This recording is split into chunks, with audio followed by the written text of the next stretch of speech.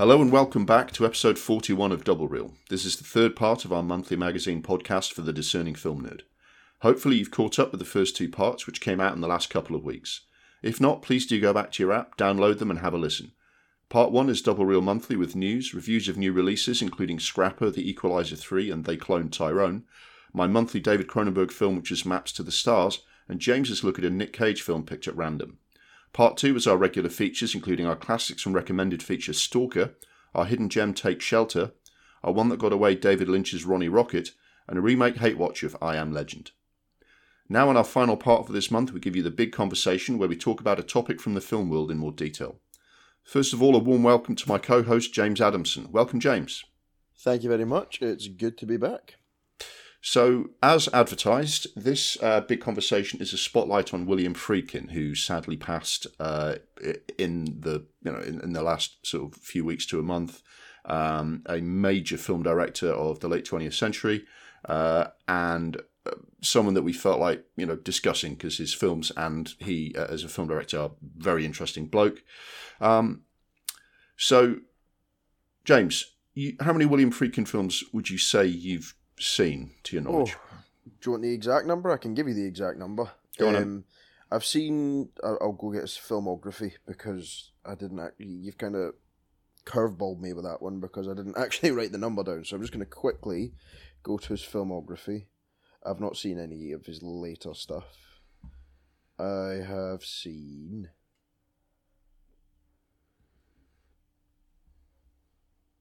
1, 2, 3. Only 3. I'm going to guess that's The French Connection, The Exorcist, and Sorcerer. Yeah, and I didn't watch all of Sorcerer. I caught it was on TV and I didn't catch the first 20 minutes, so I sort of had to piece together the rest of it, but it was still good. A lot of, funnily enough, the when Sorcerer came out, it hit a lot of trouble with the studios and with the system because it came out at the same time as Star Wars and everyone's going, oh fuck this William Friedkin and his auteurism, we need more blockbusters.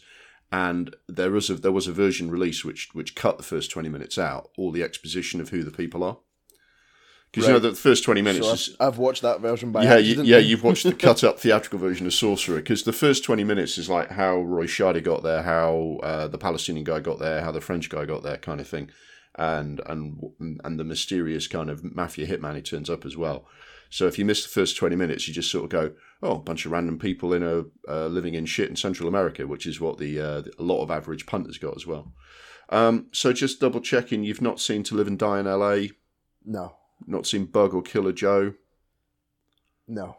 I was actually surprised to find this out, so I'd be amazed if you have seen it. Did you know that he did a TV movie remake of 12 Angry Men? I just saw that on his filmography there, and I thought, surely that's not the same thing. But it is. Yeah, I mean, the thing is, 12 Angry Men was a stage play, or was made into a stage play after the film was so successful. I can't remember one way around, but it's a film and a play, basically, and that means there's been loads of productions of it. Still slightly surprising that someone do a TV movie of that, although apparently it was quite well received. But yeah, look, he's most well known for especially French Connection and Sorcerer. No, sorry, French Connection and The Exorcist. That is, and Sorcerer is now reclaimed as like a classic film, but didn't do all that well at the time. But William Friedkin was one of the biggest film directors of the 70s, and then wasn't one of the big film directors anymore. That's, but he was, his two big hits of that era totally shaped the 70s. I mean, they were massive hits. They won Oscars or were nominated for things. The Exorcist changed horror movies. French Connection changed cop movies. And also a really interesting guy, very outspoken, came from an interesting background. What do you know about William Friedkin outside his films? Like where his influences came from, what kind of film director he is, or what your thoughts, put it this way, what your thoughts about what kind of film director he is based on the films of his that you've seen? He's quite hard to pin down because I would say that from the films I've seen at least, Sorcerer and French Connection have some sort of similarities in, the sense that they're kind of gritty films about sort of like crime or criminals, if you get what I mean. They're two totally different scenarios. Like French Connection's very urban and kind of just city crime and gangs and that stuff. But then the Sorcerer is very much like kind of like cartel, not cartel, but you know what I mean, like across the jungles. Yeah. And then The Exorcist, nothing like either of those two films. So yeah, it's hard to pin it. I think he's a kind of an everyman director. He would do, sorry, the film that he just liked making, which I quite liked. Whereas you know how like there's directors that just kind of do what they want because they like the idea of it. Like they never break out of a certain genre. Like they only ever do.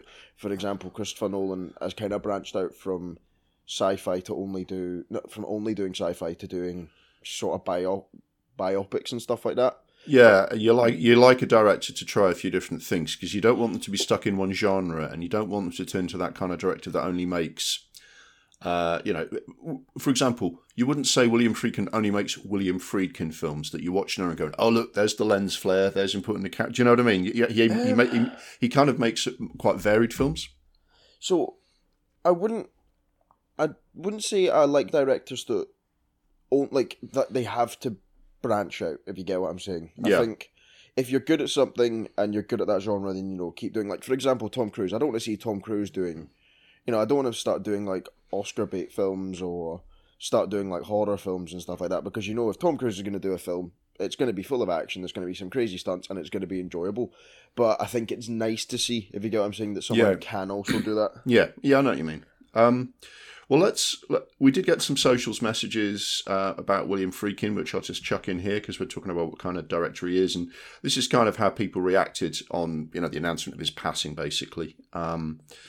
Monty says Friedkin was a truly fearless director with much greater range than most people might realise. He did some great work adapting stage plays to the screen, including the first ever adaptation of Harold Pinter's play The Birthday Party. Mark says genuinely gutted by his passing, made some absolute classics, 3 or 4 of which are some of my favourite films ever. Always came across as a proper mad bastard who didn't give a fuck. And that's definitely true. Harry says he made some all-time classics and some turkeys. A great character in the film world.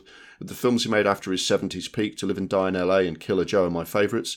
To Live and Die in LA arguably has a better car chase in it than French Connection, which is a big claim that I tend to agree with. We'll talk about To Live and Die in LA later.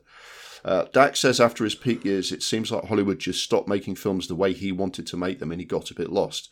But he had a terrific final flourish with his last couple of films. That must be where I got that phrase, final flourish, from, reading those messages. So, I mean, this is what people say about William Friedkin. Massive in the 70s, really kind of great when he was at his best, and a really lively character. Mark Kermode obviously said a lot about him on his passing, on his podcast, and in his articles that he was writing, because he was like, The Exorcist is his favourite film of all time. He was, he championed that film when it was like banned on video for years, and did a lot of stuff with William Friedkin, became friends with him.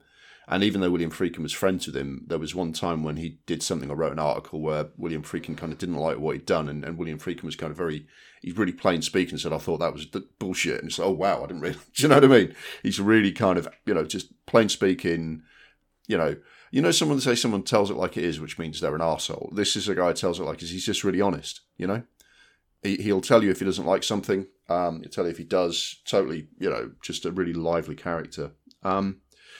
But if I was going to try and see what the common denominators are of his 3 most famous films, which is those 3 which we discussed, I would say it comes from the fact that he started out on TV. Now, some of that was doing TV episodes for Alfred Hitchcock Presents and stuff like that. But his most sort of notable work when he started out, before he did his kind of adaptations of plays or any of the other stuff that he did a number of quite successful documentaries on television, some of which got a theatrical release. In 1962, he did The People vs. Paul Crump, which is a TV documentary about a man sentenced to death for murder. And the documentary and some of the issues that it raised led to that man's death sentence being commuted to life imprisonment instead. And The Thin Blue Line in 1960 was like a fly-on-the-wall documentary about the police. And definitely, that was 5 years before French Connection. But the way he followed the police around, camera over the shoulder, watching them do what they do and the way they do it, was definitely an influence. And one of the big influences on him when he was starting his own career was a film called Z, which I've talked about in the past. It's Costa Gavras, who is a Greek director exiled to France when a military dictatorship took over Greece. And he made a film about, it's thinly veiled, but clearly about like the military, fascist dictatorship taken over Greece. And it's shot like a documentary. And this massive sort of penny dropped for William Friedkin that he could shoot his films, even though they're drama films and acted. You got Gene Hackman and it's a script and we're going to do a set piece with a car chase. You can shoot it documentary style to make it seem more real. And I would say even The Exorcist, right, which is such a different genre to those other two films, what he's trying to do is he's trying to make whatever is happening on screen as believable as possible. And that comes from his start in documentaries. And I think that's a big part of how William Friedkin does things. So when he stages a car chase or a shootout or a conversation between two people, you feel like you're really there, is how I'd characterize them. I mean, do you reckon, I mean, with me sort of getting on my anorak and unpicking that, does that ring true for you now? Yeah, I certainly feel like that was, like, he drew inspiration from that when he was making his films, for like a sort of dramatic effect, like the French Connection. That makes it feel a lot kind of more real and kind of thrilling. And Exorcist, that's, we all know that exorcisms have happened, so to kind of have that kind of angle when you look at it makes it seem more terrifying. I understand why he would do that, and I sort of see it. I wouldn't say it's not as like blatantly obvious as like other kind of found footage or like docudrama kind of things, Yeah. It's more stylistically how he shoots rather than you're absolutely right. It's not like it cuts to someone saying, and then we found the body kind of stuff. Those kind of films where it's like they're trying to kid on that they're real life people and not actors. Yeah, exactly. I mean the French Connection is based on a real case. So there is an element of the documentary style suits the material, but it's not, like you say, it's not kidding on that you're watching the actual case. You're kind of going, oh, right, this is based on true events, and I can genuinely believe that that's how it played out. And when you get those, whenever you have like a fact-based or a based on a true story film, and they have some like subtitles or credits then saying, and after that, he was never seen again, those kind of things. At the end of French Connection, you really do feel like, oh, yeah, that must be how it really happened, even though he took some liberties. So, yeah, definitely a guy who made it absolutely huge in the 70s. I mean, him and Coppola, until Spielberg and George Lucas came along, were the two people who were really winning the 70s, yeah? But prior to the 70s, he had no hits. He had a film called Good Times, which is kind of like his feature film debut. It's a collection of comedy sketches starring Sonny and Cher. I assume you've heard of Cher, but you've probably not heard of Sonny and Cher. I've heard the duo Sonny and Cher, but... Yeah, they did a song together, I Got You, Babe, which is in Groundhog Day and all that. They had a TV show together, which was like comedy and songs. And this was like the spin-off the TV show into a movie. And it was just a collection of sketches. It was like William Friedkin's like debut. Yeah, I'll take that job. Not great, but you don't kind of say, oh, that shows, William Friedkin didn't have it down. It was just the job. It was just a job. He did that adaptation of The Birthday Party that our user Monty talked about, which was well received. It's interesting that he did a couple of filmed plays, because he did another one called The Boys in the Band, and those are going to seem quite stagey, right? I mean, even, you remember we watched One Night in Miami, mate, and I think we'd both agree that was quite cinematic, actually, the way Regina King directed that, but still, it's very, very dialogue-based, right? So it's kind of funny that William Friedkin would actually move into a much more... I wouldn't say he did kind of stagey films once he got past that phase of his career. Do you know what I mean? Yeah. No, I agree. So then he hits big with the 70s. After that, Sorcerer was a failure because it was the end of that era of 70s kind of cinema, and it was time for blockbusters, Jaws and Star Wars. He did a film called Cruising in 1980, which we'll talk about, which did well at the box office, was highly controversial, but it wasn't like, it didn't dominate like, French Connection did. He had a very, very poor, a mixed 80s. He did a good film called To Live and Die in LA, which we'll talk about. And then in the 90s, he was almost like casting around looking for things. He did a film called The Guardian, which we'll talk about briefly. Jade was a flop. He had a reasonably big film with Rules of Engagement in 2000, which was kind of like, it was kind of, get a veteran director to kind of create a star vehicle for Samuel L. Jackson and Tommy Lee Jones. But nothing like that until you had that kind of late period with Bug and Killer Joe, which was 2006 and 2011. Now he's just about, there's a film sort of looking back over the Caine Mutiny trial, which is coming out now. He completed it before he died, but I haven't seen it. It's not been released yet.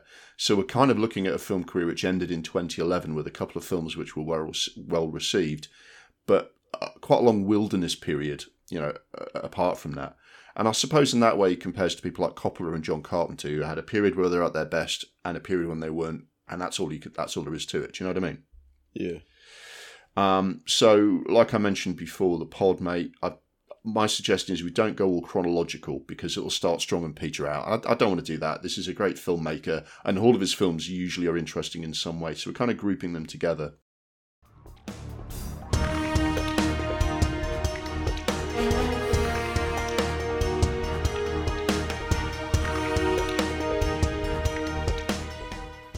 So I thought first off we'd just have a look at French Connection, partly because you've seen it, and partly because you did a couple of other films which were similar genre, which we can compare to and group them up. So French Connection, I mean, we did it for the pod. I think you liked it, didn't you? Yeah, I liked it. You know that I don't really get on with films that are from like back in the day because I'm a bit of a millennial, but it didn't feel, dated. It didn't feel cheesy. It was obviously filmed in the 70s, but it didn't, it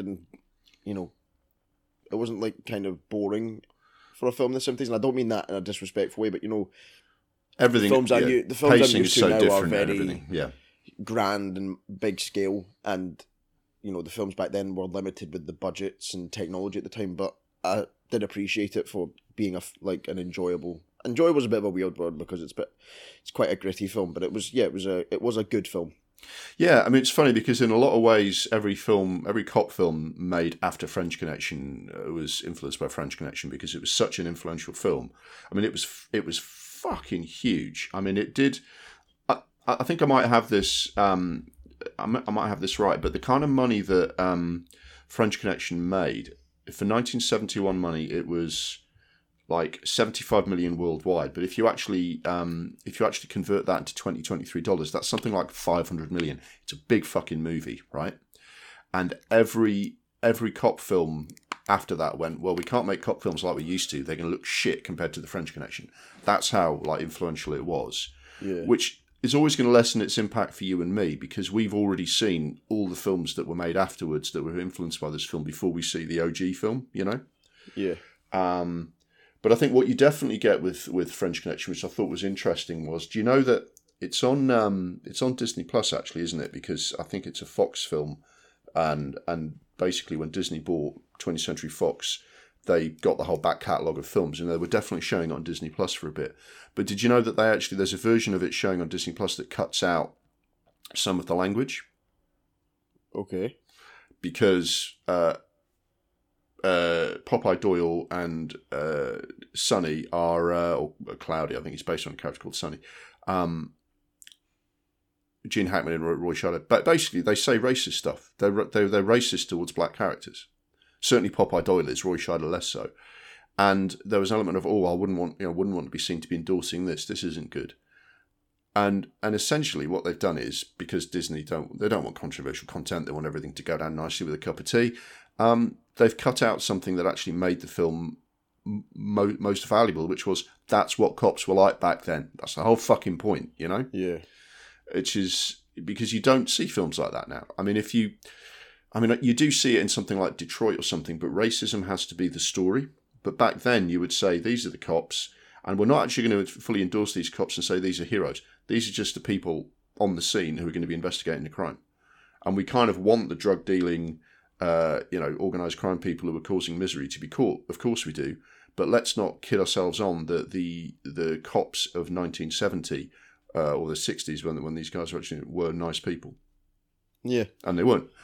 And the two cops that the story is based on were advisors to the film, and William Friedkin portrayed them the way they were, and they were happy, or kind of didn't apologise for who they were, and said, yeah, that's what we were like. And I can't imagine a film coming out now which would be so warts and all about two cop characters, and that the cop characters it's based on would happily allow that to be shown, knowing that it would portray them in kind of a slightly negative light. And that's something you don't get nowadays. You don't get that level of grit in a big film nowadays.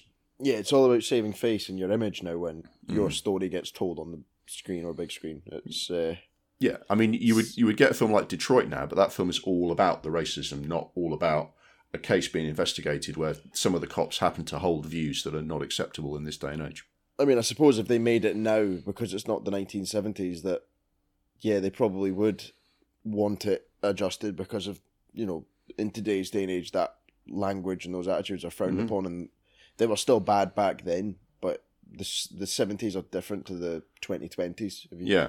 The thing is, I can understand. I mean, I'm okay with them having warnings at the start of films nowadays, saying, look, this film contains discriminatory language, because I can understand them going, look, some young black person just wanting to watch like a classic cop movie, being confronted with like Gene Hackman playing what might be seen normally as the hero of a movie, saying that shit. I can understand them wanting to do something, but it's going to get to a point where everything gets kind of smoothed out and people could watch the films of the day and not realise how racist they were back then, and that would be really fucking bad, Yeah.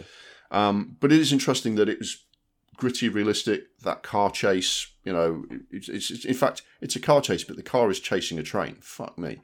They shot it without permits. They actually crashed into a bus. They didn't close the road. That's not a bus that they brought in for the movie. That's a bus that just happened to be like driving through New York that day, and they crashed into it. No stone unturned to make like a compelling film, and it completely changed the world. So probably French Connection. When you read the obituaries, I thought The Exorcist was going to get mentioned first. William Friedkin, director of. I thought The Exorcist was going to be the first one to say, but actually they almost all went William Friedkin, director of French Connection and The Exorcist. Maybe because French Connection was first, maybe because they didn't want to be too obvious. But the French Connection is kind of his legacy. Do you know what I mean? Yeah. Now, he did a couple of other films which I would say similar in that genre, and I think they're an interesting illustration of how Friedkin's career went. So there's a film he did in 1985 called To Live and Die in LA, which you've not seen, have you? No, I haven't. So funnily enough, this film was like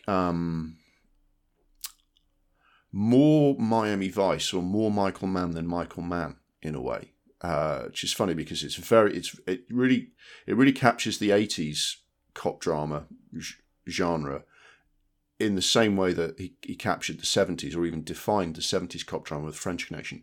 It's got music by Wang Chung, who are like an 80s act at the time. It's you can definitely tell that it's filmed when it was filmed, and it's got a lot of the similar kind of stylistics of Michael Mann. Although Michael Mann was at that time using it for Miami Vice, and it's almost like Michael Mann wasn't the first person to put his kind of style on film, if you see what I mean. Michael Mann had made a couple of films, but nothing like he would eventually do with Heat and stuff like that. And To Live and Die in LA is this real full-on. It's basically, if you're going to be really reductive, it's William Friedkin's French Connection updated for the 80s, basically. Right.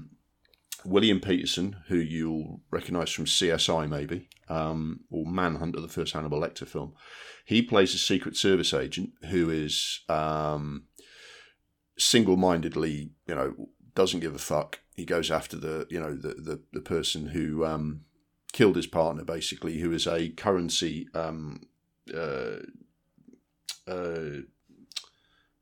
what are they?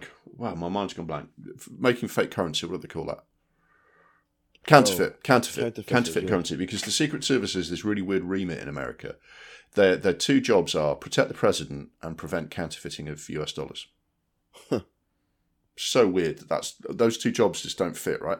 But basically, this case, there's a brief bit at the beginning where he's doing kind of political protection, right? But the rest of the film is him chasing after Willem Dafoe's, antagonist, the currency counterfeiter. And along the way, you see that he does not give like one fuck. He doesn't play, It's kind of a cliche now. The maverick copper doesn't play by the rules, but this is like another level. He's found a woman who is on parole, and he uses her as a confidential informant and threatens her that he'll send her back to jail and she'll lose her kid if she doesn't tell him exactly what he wants. And he's in a relationship with her, and that relationship feels very, very inappropriate. That he's got, it's a very unequal power relationship that he has over her, and he's just got this terrible hold over this woman. So he's not a nice guy. When they take it well beyond the Popeye Door stuff, this guy is, he's tolerated because he's kind of chasing the bad guys, but he's really not a good guy, and he's corrupt in the sense that he's, is he corrupt? He's basically paying money out to kind of people for tips, and he doesn't give a shit about most crimes. He steals money so that he can use it to kind of entrap a suspect. So corrupt is maybe a strong word. It's not like he's on the take from gangsters and not kind of going after the bad guy, because he's going after the bad guy with everything he has, but he's breaking every rule in the book to do it, kind of thing. Yeah. And it's violent. It's fast paced. It's got these central characters who will just stop at nothing. Willem Dafoe's a fascinating villain. It's all very 80s. We're going to do it for the pod in more detail. I think it would go down as a hidden gem. It's really, really good. It's got a car chase where they rob a diamond smuggler so they can use that money, because they can never get enough money off the Secret Service will never sign off enough cash for them to kind of do a proper undercover operation that would interest this big counterfeiter. So they're always getting like the minnows, they're never getting the big fish. So he decides he's going to rob a diamond counterfeiter for like 50 to 100 grand, because that's enough money to kind of then approach the counterfeiter he's trying to catch with an undercover operation. But in order to do that, he's got to rob the guy at gunpoint, run his car off the road. This guy happens to have armed guards like following him. There's a shootout. The guy they're robbing gets killed. And then there's a massive car chase between him and the armed guards that are chasing after him. They go the wrong way up the motorway, 70, 80 miles an hour with cars coming the other direction. You would chewing your fingers off during that car chase. And I would actually say it's a better car chase than The French Connection. It's a fucking belting film. Now, interesting enough, the French Connection's kind of got some downbeat aspects to it. The killer gets away. Some of the investigating officers. I'm sorry for the spoilers, but that film's over 50 years old. They kind of break up the operation, but the main guy gets away, and some people get shot. There's some friendly fire incidents in the big shootout at the end. So it's quite a classic 70s kind of downbeat style. I mean, the 80s isn't really your era, but was it your expectation that you got downbeat endings in cop films and action dramas in the 80s, or do you think that kind of stopped in the 70s? What's your perception of that? I think my expectation of cop films in general is that they always get the bad guy and they have that moment, the sunglasses on and the sun setting, and they think, yeah, we got them. That's the kind of impression I get from any cop movie. Mm-hmm. So I think I've got that expectation, regardless of whether the film came out in the 70s or the 80s, but I think it's better to not better. It's now and again it's good to have an ending where this is a really dark story about some really bad people with some arsehole protagonists, and for them to go, maybe they don't get the happy ending at the end, or they don't get the victory that they necessarily thought they were getting. Yeah. So without spoiling the plot, the ending it's a mixed ending. There are some wins and some losses, and the main character is not at all likable. So stuff they get into kind of leads in all sorts of directions. And I think what William Friedkin did with that is he showed that he could still do great cop films, and it's not the same as French Connection. It's a different story, different style, different central character,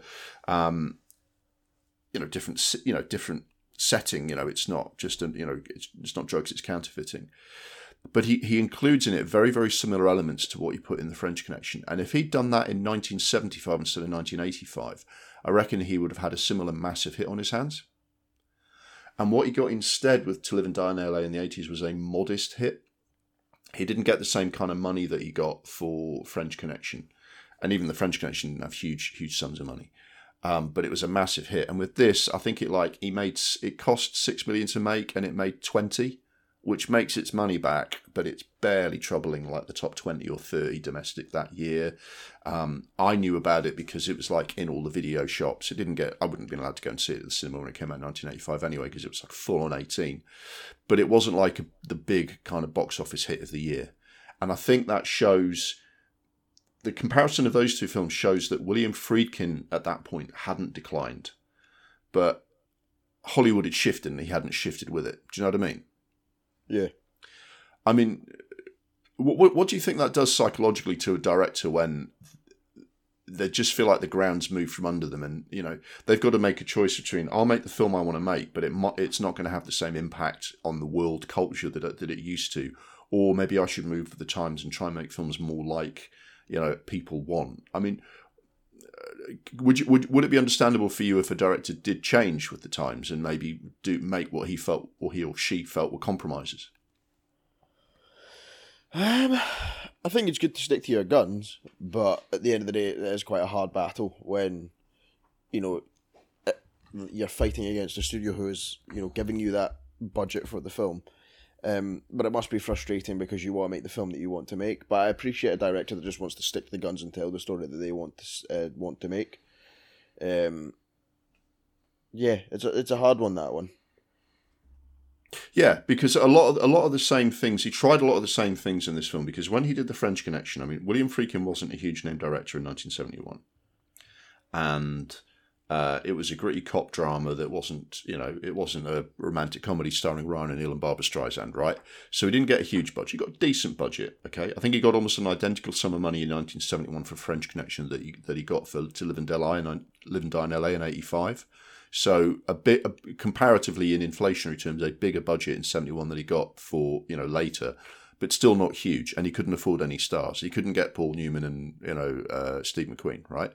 So he went for terrific actors who no one had heard of yet, who would do a great job.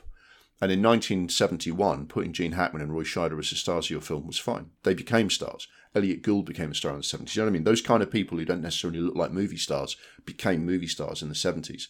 And he tried the same thing in the 80s. And he had William Peterson, Willem Dafoe, and a guy called John, I think Pankovic his name is, or John Pankow, who just went off to TV. It didn't repeat the trick. Back, in the 80s, you really did need a star. Do you know what I mean? Yeah. And it's like the same movie with Mel Gibson doing something gritty and another big name actor kind of driving it. Yeah, he'd probably make another $20-30 million on that movie. He couldn't control the outcome in the 80s the way he could in the 70s. But he still made a fucking great film. Do you know what I mean?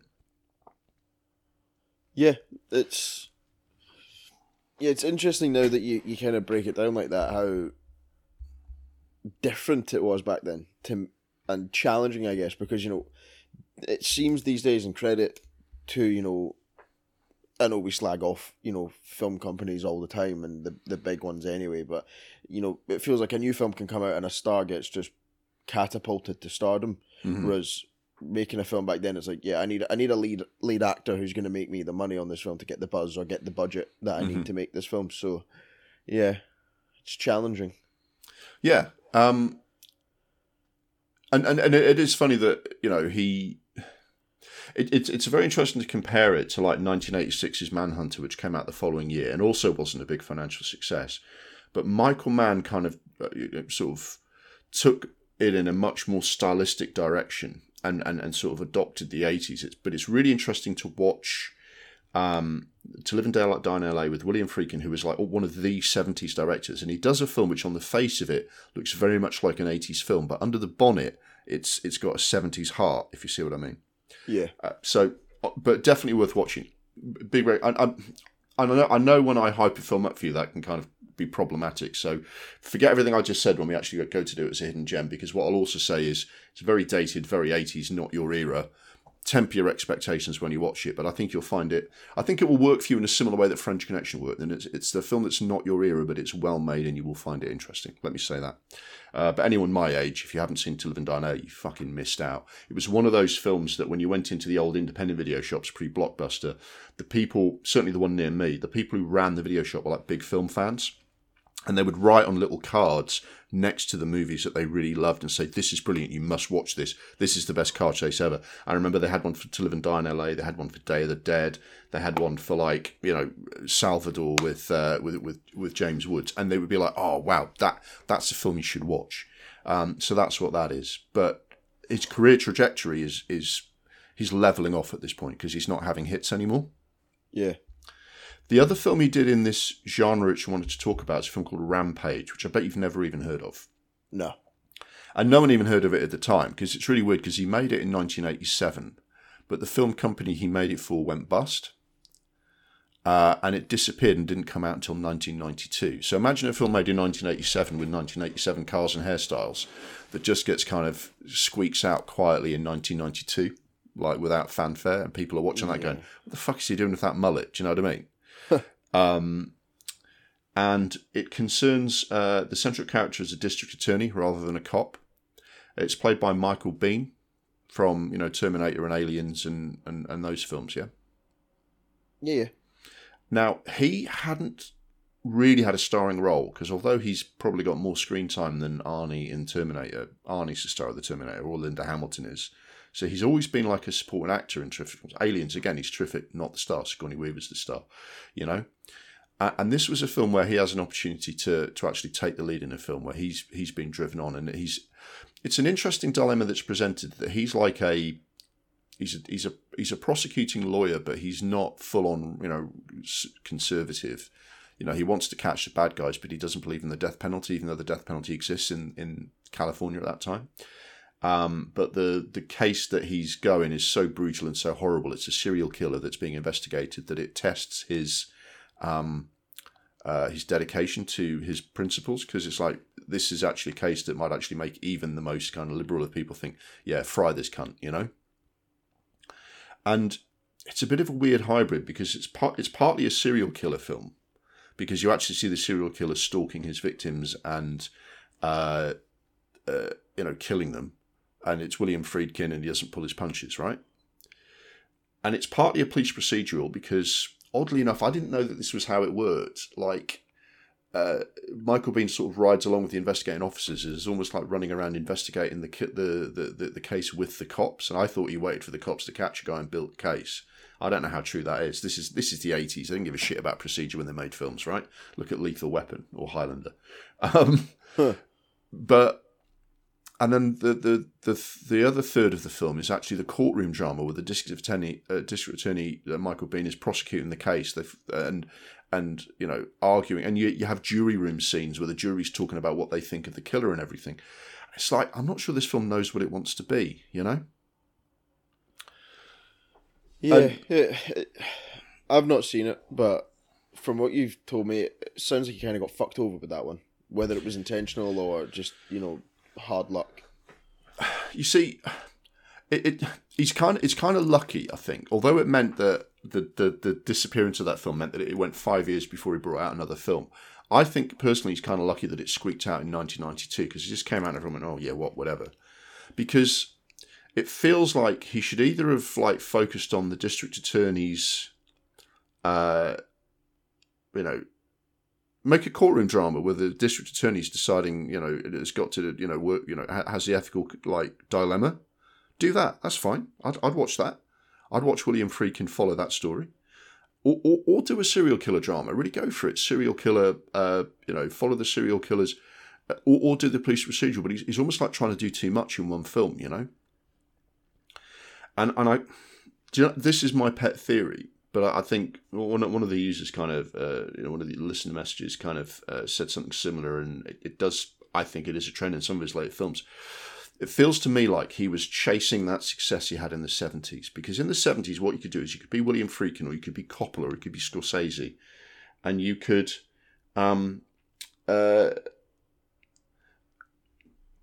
make a film that was your personal kind of movie, that did things your way, that introduced. You know, you've watched The French New Wave and you love Jean-Luc Godard, and you're going to do an American film with that sensibility, but it'll be a mainstream film, it'll be a top 10 hit. Do you know what I mean? Yeah. And he could do something that was so striking, like The Exorcist or The French Connection or Sorcerer. And even though Sorcerer didn't do well at the box office at the time, it was still a big movie. And now he's trying to do things his way, and people are going, no, that's not what makes the top 10 anymore, you know? And I felt like he was chasing that magical feeling that he had before, where he says, I can make my movie, I can shock people, I can make a movie that's talked about, I can make a movie that's got my themes in it, and I can almost like force the box office to kind of go my way. And the short answer is he couldn't. And in kind of chasing that, I think he compromised his own film. And it's actually, I mean, this film has its defenders, right? But I actually think it's one of his weakest films. And there's a car chase in it which isn't really very good.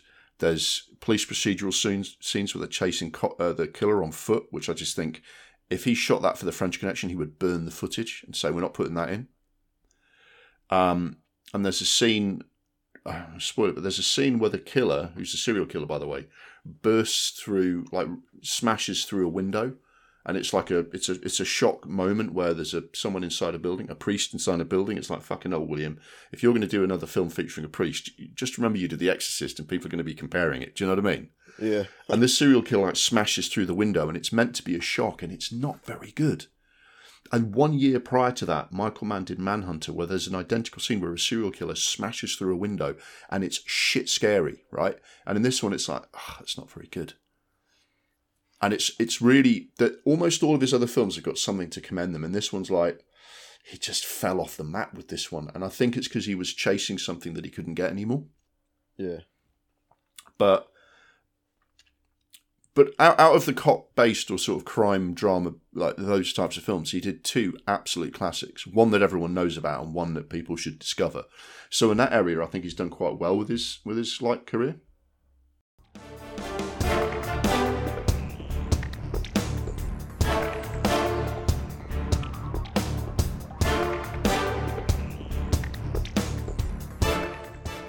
The next group I wanted to discuss, and we're in sort of territory again, the film you've heard of, is there's two films here. One's The Exorcist, which is obviously his famous landmark horror film about demonic possession. But he also did another kind of supernatural horror type film called The Guardian, which came out in 1990. Now, I bet you've not seen The Guardian. No. Or even heard of it. No. It's not about supernatural horror at a left-leaning newspaper. Let me be clear about that. But what's your experience with The Exorcist? First time you saw it, how you saw it, the effect it had on you? Yeah, I found it, quite terrifying.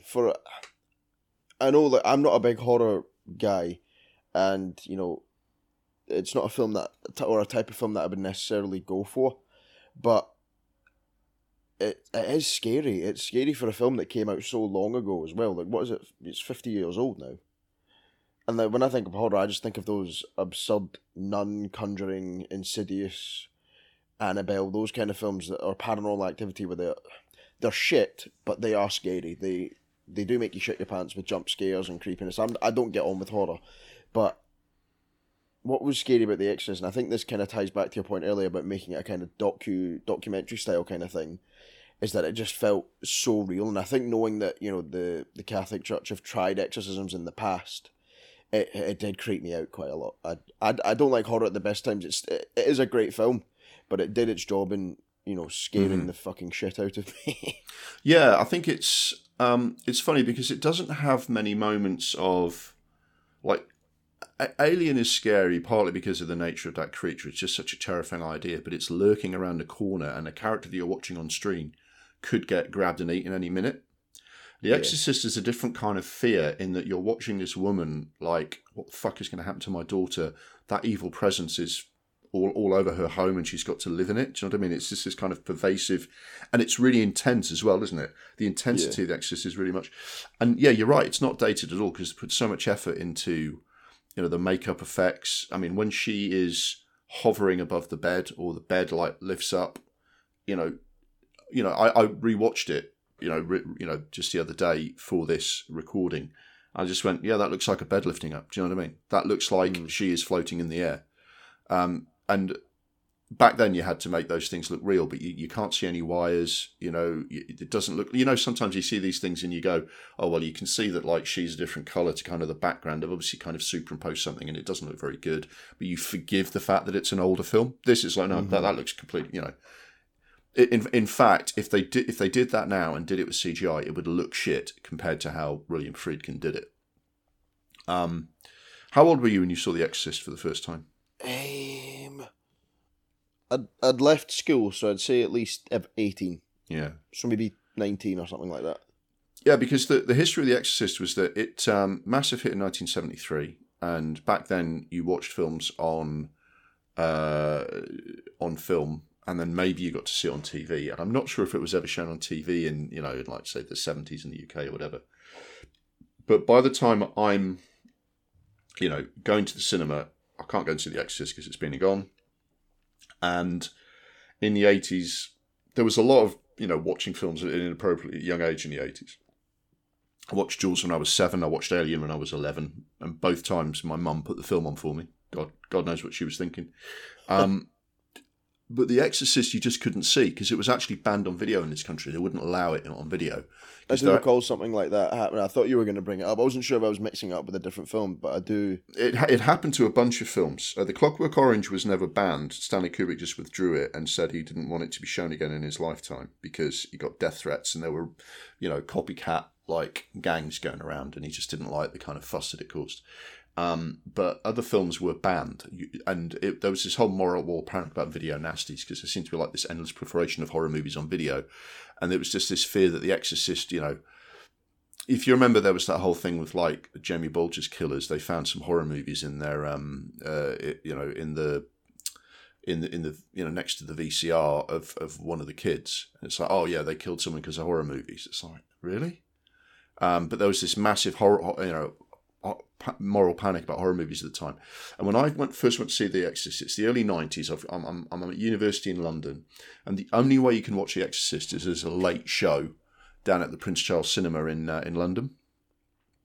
And they show it at midnight. So it's a midnight show on a Saturday night in the centre of London. It's literally the only place you can watch The Exorcist. So I had to get the night bus home through London at 2 a.m. after watching the film. So I always used to joke, The Exorcist is a scary film, but it wasn't as scary as the night bus home that night. But yeah, it still retains its power to shock. It's weird because I've read the book as well, and I think William Friedkin downplays this, but the book does feel a little bit like propaganda for the Catholic Church. Because it doesn't bother me in the movie, because basically it's like, all right, these days when they do hold an exorcism, it's like at the start of the film, the doctor says, get a priest to carry out the exorcism. It's almost like it's a psychological ploy. If the person believes they're possessed, they'll believe they're not possessed if you get an exorcism, And it's like, that bit I probably believe about real life events, but in the movie, no, she's fucking possessed. That's the devil, The devil's inside her. The devil knows, Father Karras' mother. This is real shit, And it's incredibly, incredibly powerful, right? The money that like the Exorcist made was incredible. It adjusted for inflation, it made $1.3 billion. Wow. It got re-released in 2001, and you know how when they re-release films, they play it for like a week. They like re-released Training Day the other day. And I missed it because it was only on for like 3 nights in London and I couldn't get down to see it. I quite fancy going to see Training Day. So, but and films will make a few million. Every now and again they re-release Blade Runner and you can go to see Blade Runner again and it's great to see on the big screen. And it adds little bits and bobs to the total like historic box office of a movie. When they re-released The Exorcist in 2001 to kind of commemorate that you can now buy it on video and everything finally, it made $112 million worldwide. The equivalent to $200 million today. I've not heard of another re-release that's as big as that. I mean, that film is fucking massive. And again, like you say, that's why I called it out. He's gone to a lot of trouble to make that film seem real. When you watch that film, or I can't remember, I'm not sure how long it is since you've seen it, but do you remember how long it is before you get any actual exorcism, before you get any priest like waving crucifixes at the demon? It did feel like a bit, didn't it? Well, for me anyway. Is it? Yeah, it's a long time. Is it like an hour and 15 or something like that? Something like that. Hour and 15, hour and 20 before you actually have Lancaster Merrin and Father Karras go in the robes and start doing their shit. But the build up to that, it's really kind of, you get some exposition. This is Ellen Burstyn. This is her daughter Regan. This is what's going on with her family. This is what's going on with her, her dad, who's, not mum and dad aren't together anymore. This is where she's working, all of that stuff. And then it's sort of, she starts to talk about like her invisible friend and the Ouija board, and because you know it's The Exorcist and it's got this reputation, thinking, that doesn't sound good. Do you know what I mean? That's sinister. And then there's a tiny little scene, I don't know if you remember it, where she's up in the attic, she's looking around, and the candle that she's holding suddenly flares up and makes her think that it's going to start a fire in her attic. But at that exact moment, there's a knock, and like someone actually comes up the attic ladder and says, "Can I speak to you for a minute?" And she forgets for a second that something made her candle flare up. The first hour of the film is all that building up of like unsettling detail. I'd be amazed if someone would make a 2-hour horror movie now where you don't get any full-on demonic stuff for at least like 50 minutes. He really kind of builds the atmosphere and makes the audience wait. But he was just, I guess he had the confidence after French Connection to just go, I own this. I'm in control and I'm gonna make this happen the way it needs to happen. And he really plays it out beautifully. So I'm going to read the synopsis of The Guardian, which is the other supernatural horror film that he did, and I'd just like your sort of just reaction as to what you think of a film like that being made by the guy who did The Exorcist and why he would choose to make this movie. You ready? Yep. The Guardian was made in 1990. Not got any actors in it that you've probably heard of. Jenny Seagrove plays like the main thing. A young couple with a newborn baby don't realise that the new nanny they've hired is a magical nymph who sacrifices infants to an evil tree. Right. It's not quite The Exorcist, and it's not that she believes that's what she's doing. In the movie, you see the tree. The tree is magic and has powers, and is they have to do something about the evil tree. Okay. I just can't imagine someone saying, "I'm the director of The Exorcist. I'm not putting my name to that shit." I can't imagine William Friedkin going, "Yeah, I'll do that." Yeah, it's not the same vibe, is it? Yeah. No, I mean, trees aren't very scary, are they? Yeah, it's years and years and years since I've seen this film. My memory of it is very faint. And the only way to watch it now is to buy it. I'm not fucking buying it. But it's this classic thing, right? Is that it's based on a book in which you can do all sorts of things in books, and you don't necessarily have to take it all literally. It can be a satire, it can be an allegory for something, but you put it on screen, it all becomes a lot more literal, right? And it wasn't a magic tree. It was like the nanny is like a devil worshipper or something, and she wants the soul of the baby, or she's like a vampire or something like that who feeds off. That's it. In the original book, she's like an emotional vampire. In What We Do in the Shadows, that comedy show, one of the vampires feeds off emotional energy rather than blood. She's like that. And what happens is the nanny takes over the breastfeeding of the child because that makes her powerful, keeps her young and all that sort of thing. And it becomes a contest between the parents and the nanny over who gets the baby's love. And the whole thing's meant to be a little bit of like a satire on modern parenthood and blah, blah, blah. When they got William Friedkin to do the film, the original idea was that it would be and it was a bit of a thing back then. You had Fatal Attraction, you had The Hand That Rocks the Cradle, you had Single White Female, you had some sort of gender reversed ones like Pacific Heights and stuff like that, where a stalker or a crazy person comes into your life and takes it over, basically, right? Yeah. And the idea was that this nanny is a psychopath and she's going to upend the family. Maybe she's going to seduce the father. Maybe she's going to steal the baby. And it was going to be a psychological horror about crazy people doing crazy things, right? And somewhere in the production process, they went, well, hey, we've got William Friedkin here. Let's make this all supernatural. The studio said, I want William Friedkin. I want by the director of The Exorcist, and I want a new supernatural horror movie. So he had his arm twisted to do this. And again, he's chasing the hits. He hasn't made a film for 5 years, or he has, but the one he made disappeared and didn't get released. He's still chasing the success. William Friedkin, who's at his height, all the way through to 1980, we're going to talk about Cruising later, which is a film made in 1980. At that point, he's like, fuck you, I'll make my movie. 1990, he's like, I need a hit. So I'll do what the studio wants. And he did this absolute pile of shit. See, and this is like, and I'll talk about Rampage being his weakest film.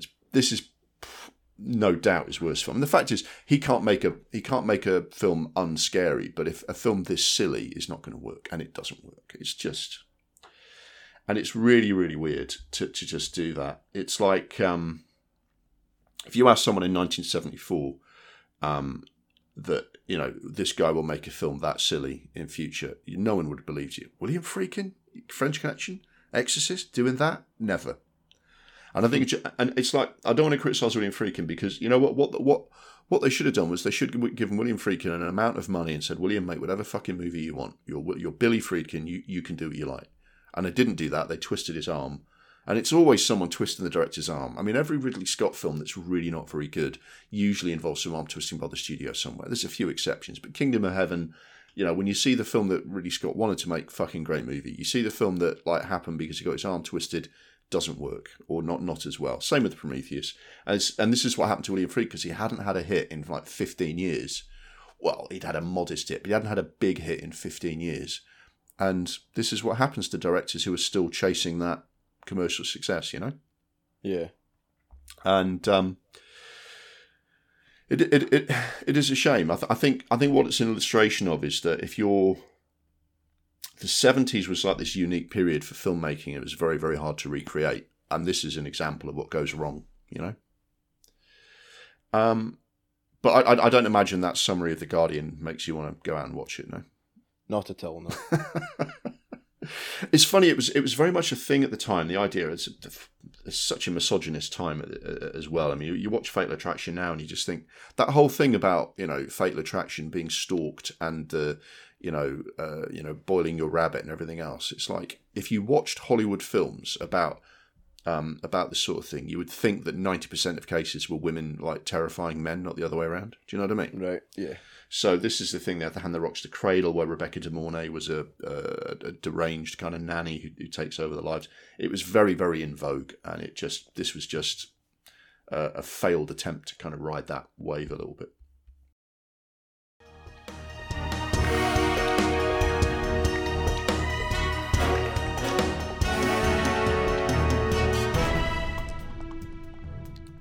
The next grouping of films, it's another interesting one.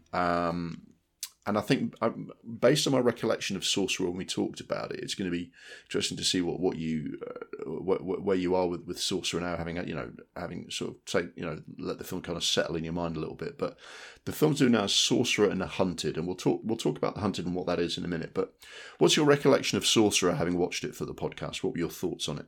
I remember you preferred the original. Because you watched the original first and then the remake, and you preferred the original. I watched it the other way around. I watched Sorcerer first and then The Wages of Fear, and I prefer Sorcerer. But I wonder how Sorcerer sits in your memory now with a bit of time passing. Yeah, and it's another one. Like The French Connection, it surprised me because of its time. I didn't expect much, or I didn't expect to enjoy it as much as I did. But yeah, it's another kind of gritty, kind of, I don't know if exciting is the right word because it's about some really nasty, horrible people, but no, it's I enjoyed it. It was a good film. Yeah, it's another film where he manages to portray intensity on screen, because you have got those crates of nitroglycerine, which we know that they're kind of old and dodgy, and we know that the only reason those guys are driving them across the jungle and not like proper specialist drivers from the oil company is that they want someone expendable. And we know because they're sending 2 trucks that they don't mind if one of those trucks blows up and the people in it die. And then you see them going around a corner incredibly slowly, like inch by inch by inch, and then they cut to like the box of nitroglycerine kind of jiggling. You just think, shit, that's going to blow. Do you know what I mean? Yeah. One more bump, and that's going to blow. And you see Roy Scheider is like one of the best people in the world at like shitting yourself acting. Do you know what I mean? You see it in Jaws.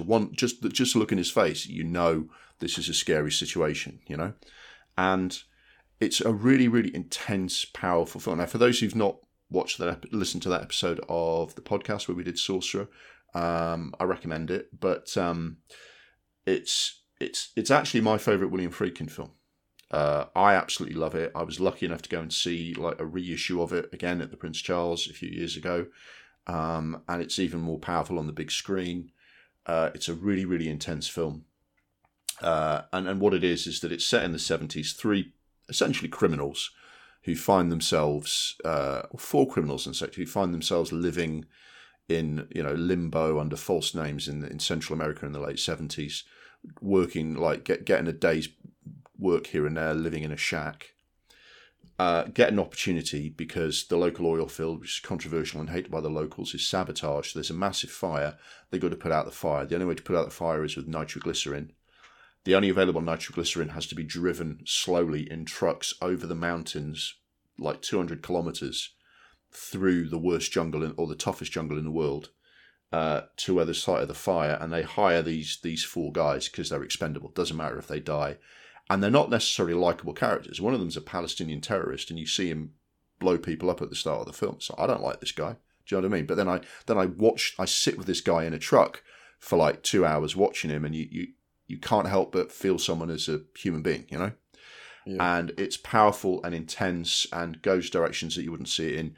Failed at the time. It was held up as an example of, these Hollywood auteurs, these 70s auteurs have gone too far. Let's pull it back. Let's have like nice mainstream films like Mr. Spielberg. And it's like, well, that's unfair. Hollywood always does this. Why not have Spielberg and William Friedkin? Do you know what I mean?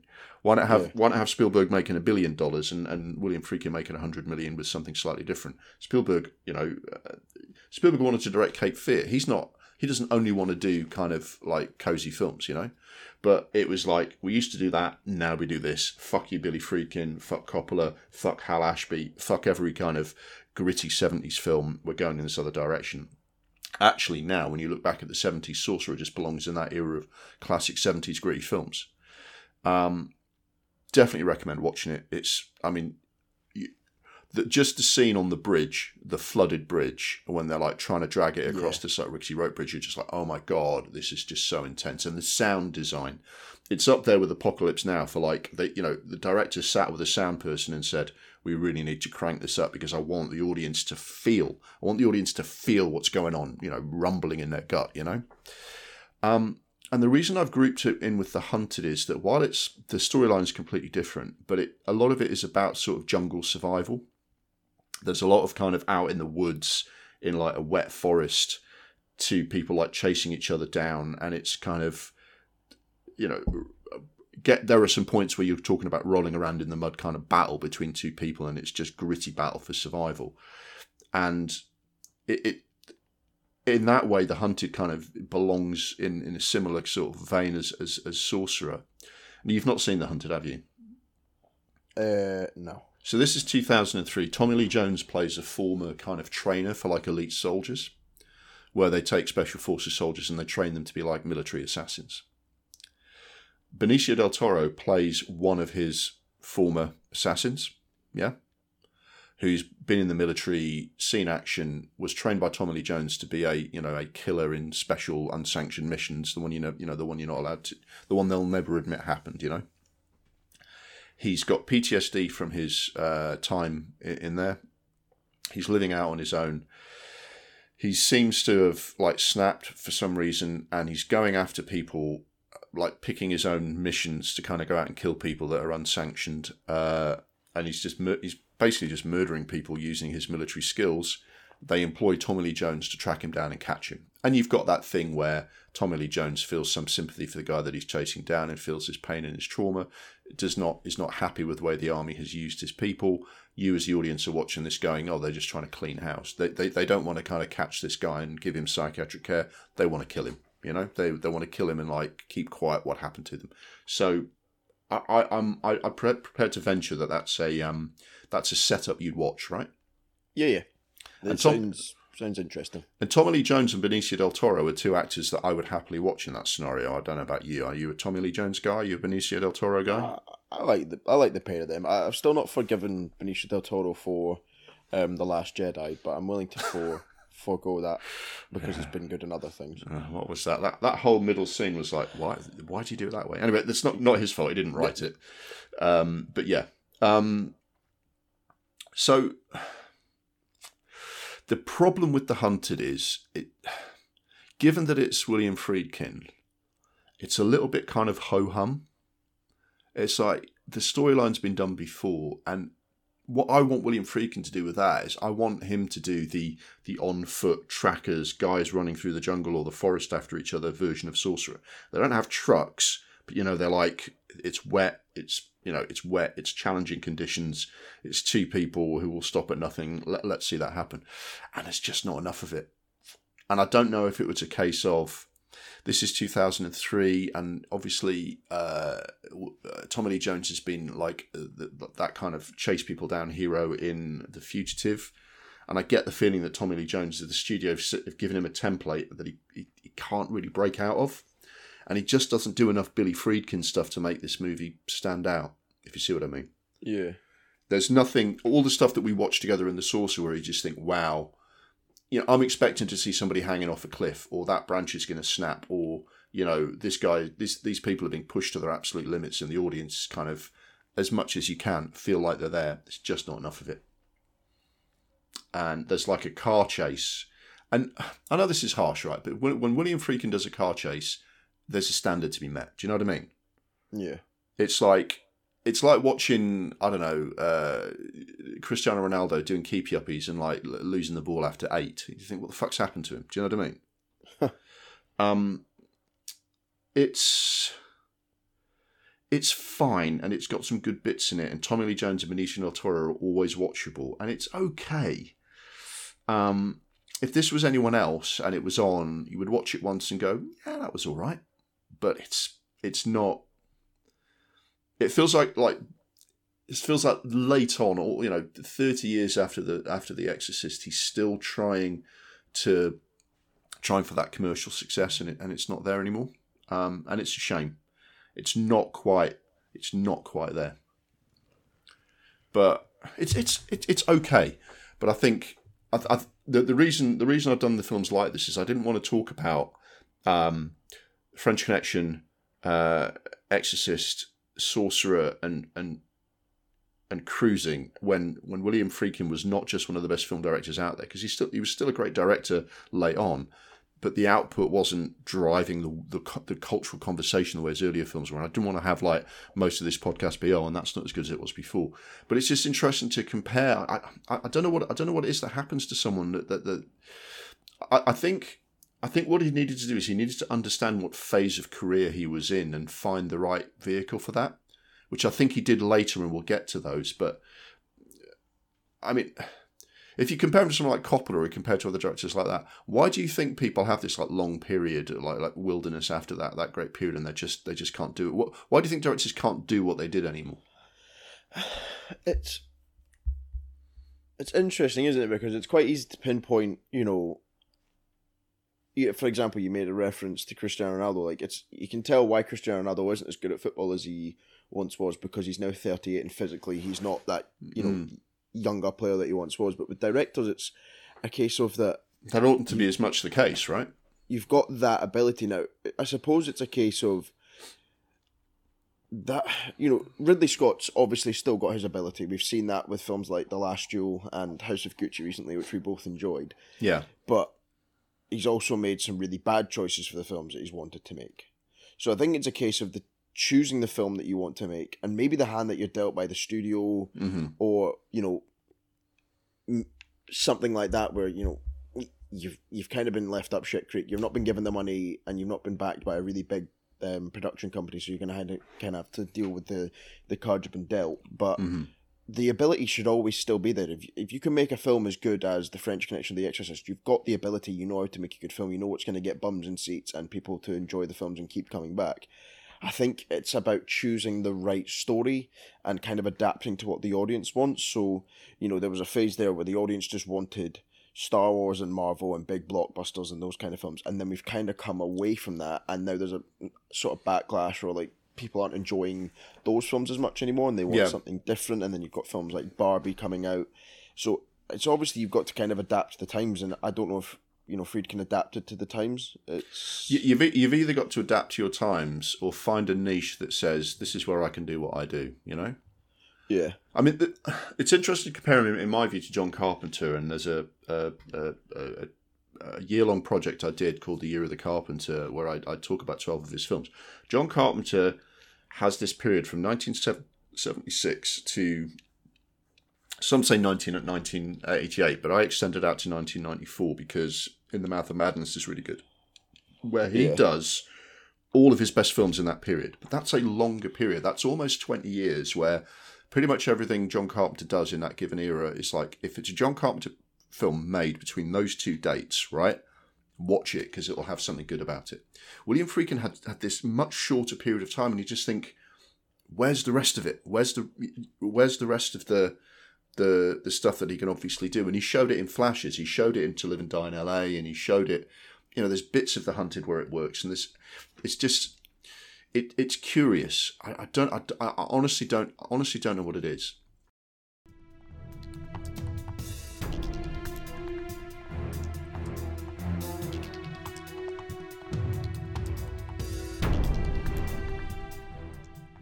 I wanted to group together another couple of films which kind of show another side to him. Now, what's your experience of? It's a weird father-son conversation to have. But what's your experience with the genre known as, or the subgenre known as, the erotic thriller, mate? Like Basic Instinct and stuff like that. Fatal Not Attraction. really watched many of them. Not really. I don't really give a shit. Is that? I know I ask you to be like the spokesman for all people in your 20s, but do you think that's a thing for your generation at all? No, I don't think anyone gives a shit. Not in a bad way, but I don't think that's our type of film. Because you have it on TV a little bit. You have these kind of erotic dramas like The Idol, and there's a couple of other things that have been like on Netflix and stuff. So they're still knocking around. And that The Idol looks very much like it's aimed at a younger audience with the actors that are in it and the setting. But that big erotic thriller film like Basic Instinct, that's not a thing anymore, is it? No, I couldn't name you a film like that that's come out recently. Yeah.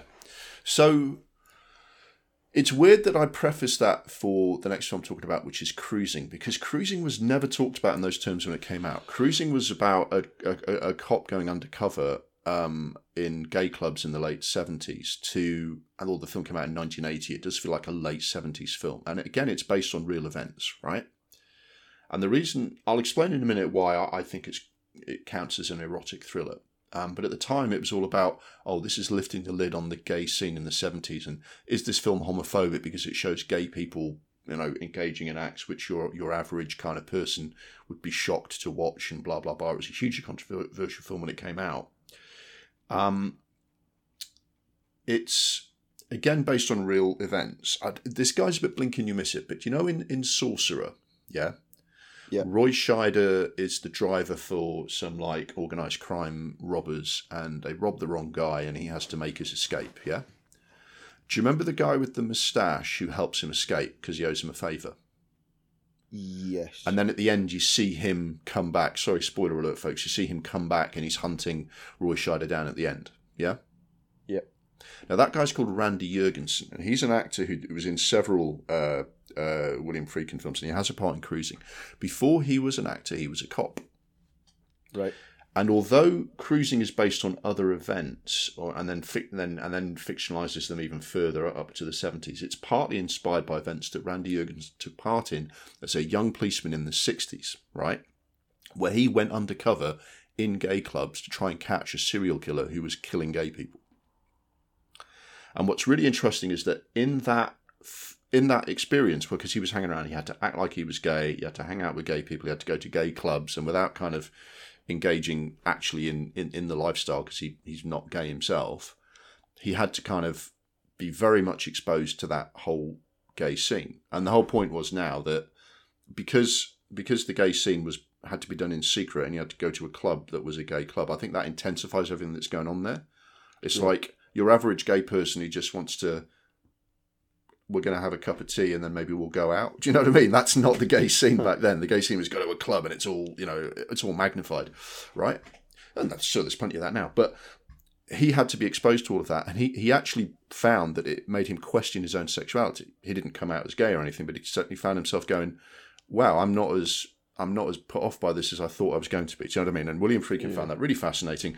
So he makes a film called Cruising, where in the late 70s, a serial killer is preying on and killing gay men who are all frequenting S&M clubs. So it's not even just your average gay club where you go for a drink and everyone else in there is gay. So if you strike up a conversation with someone, they're not going to be offended if you ask them out. Do you know what I mean?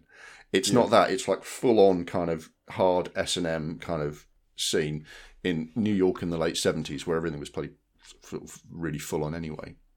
And Al Pacino plays the undercover cop who goes and has to pose as a gay man who's into that scene to hang out with the people there because they think that the killer is one of the people who frequents the clubs. So he's basically, they're turning him into bait, right? He's got to hang out in the clubs and see if he gets approached by the killer because he's a similar sort of height and build and look to the people who are getting murdered because serial killers always have a type. And through the course of this, Al Pacino has to wear the clothes, attend the parties, learn how, what wearing a handkerchief on one side of your pocket signifies, act like he's into it if a guy chats him up because he might need to take him back to a room where the undercover police will pounce on him. And he finds himself being strangely compelled by what he's watching. He is, to all intents and purposes, straight. He has a girlfriend played by Karen Allen, and the film leaves it very open-ended whether he's being turned on by the heavy S&M stuff, the handcuffs and the leather and all that sort of thing, or whether he is actually maybe being slightly turned on by the gay scene. And in the course of it, he gets really, really deep into it, and the killer is preying on them, and will he catch the killer? Who is the killer and everything else. Hugely controversial at the time because it portrayed homosexuality and it meant that those people who were homophobic thought the whole thing was like morally repugnant. But also a lot of gay people objected to it because they argued that showing this full-on gay scene is going to confirm all the prejudices of your average homophobic kind of mainstream American, and they'll hate us even more than they already do kind of thing. Right. And William Friedkin being William Friedkin, basically what he did was he took his camera crew and just went and filmed in those clubs. Pulled no punches. In fact, there's like a version of this film with it doesn't exist, but there was 40 minutes of footage in the original film, which has got like loads of gay men like just humping each other into the middle of next week in the background because these clubs were really full on. And Friedkin's like, well, if that's happening, it's in the movie. Until the studio just you can't do that. You can't do that. Otherwise, you'll only be able to show this in the porno theatres, right? But even with what is in the film, it's really, really full on because he didn't go to those clubs, have a look at what they were like, and then recreate that in the studio. He just filmed in the clubs, and he asked the studio permission. For example, he had to ask the club's permission to film there, and he filmed in there as much as he could until eventually they said, "There's too much heat around you, Billy. We're not letting you in anymore." But one of these clubs, they had a night where you could only get in if you were wearing a jockstrap,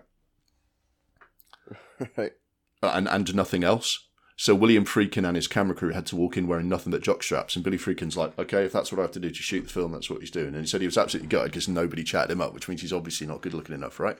And even in a situation like that where everyone's dying to yeah, that's right. There was no one who was having a terrible night and absolutely getting nowhere. Even do you know what I mean? No one's desperate enough to chat Billy Friedkin up. No one is going through a dry enough spell to turn to him. So the man's just died, for fuck's sake. Yeah, and you're fucking laying into him. Yeah, and it's like that's the story he recorded. He was very good at telling stories against himself. But when you watch that film, right, at the time it was this is really homophobic, and William Friedkin absolutely denied there was any homophobia to it. He was just portraying that's what it's like. I'm just pointing the camera. That's what it's like. I'm making no comment. I'm not saying there's anything bad about this.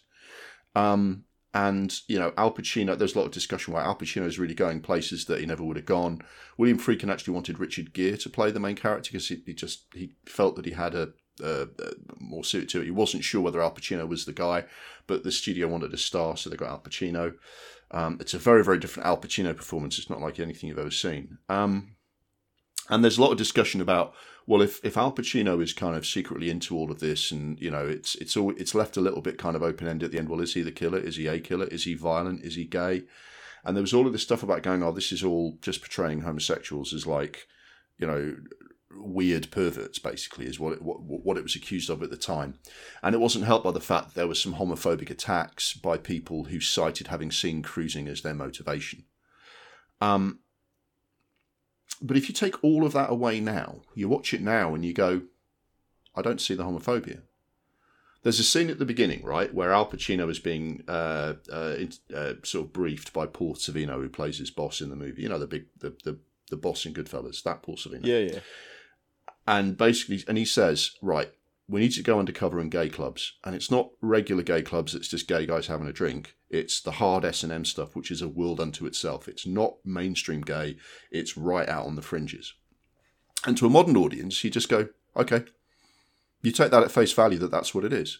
And throughout the rest of the film, you're watching S&M like scene. You're not going, oh, this is what all gays are like. You just you take it on at face value what the film is telling you. And also, you're watching it now and you're just going, yeah, the guy's got a moustache and a fucking motorcycle helmet and he's kind of spanking another bloke on the arse. If that's what they're into, who cares? The modern audience just goes, yeah, sure, if that's what they're into. The problem is not that they're doing that. The problem is that there is a psycho attacking those people. And the psychology is partly linked by how much like antipathy there is to homosexuality. So when you're watching it in the 21st century, you go, yeah, and that's the problem, isn't it? He probably wouldn't be as much of a psycho if he hadn't been kind of, punished and abused by his parents for being gay, right? And Al Pacino finds the whole thing strangely compelling.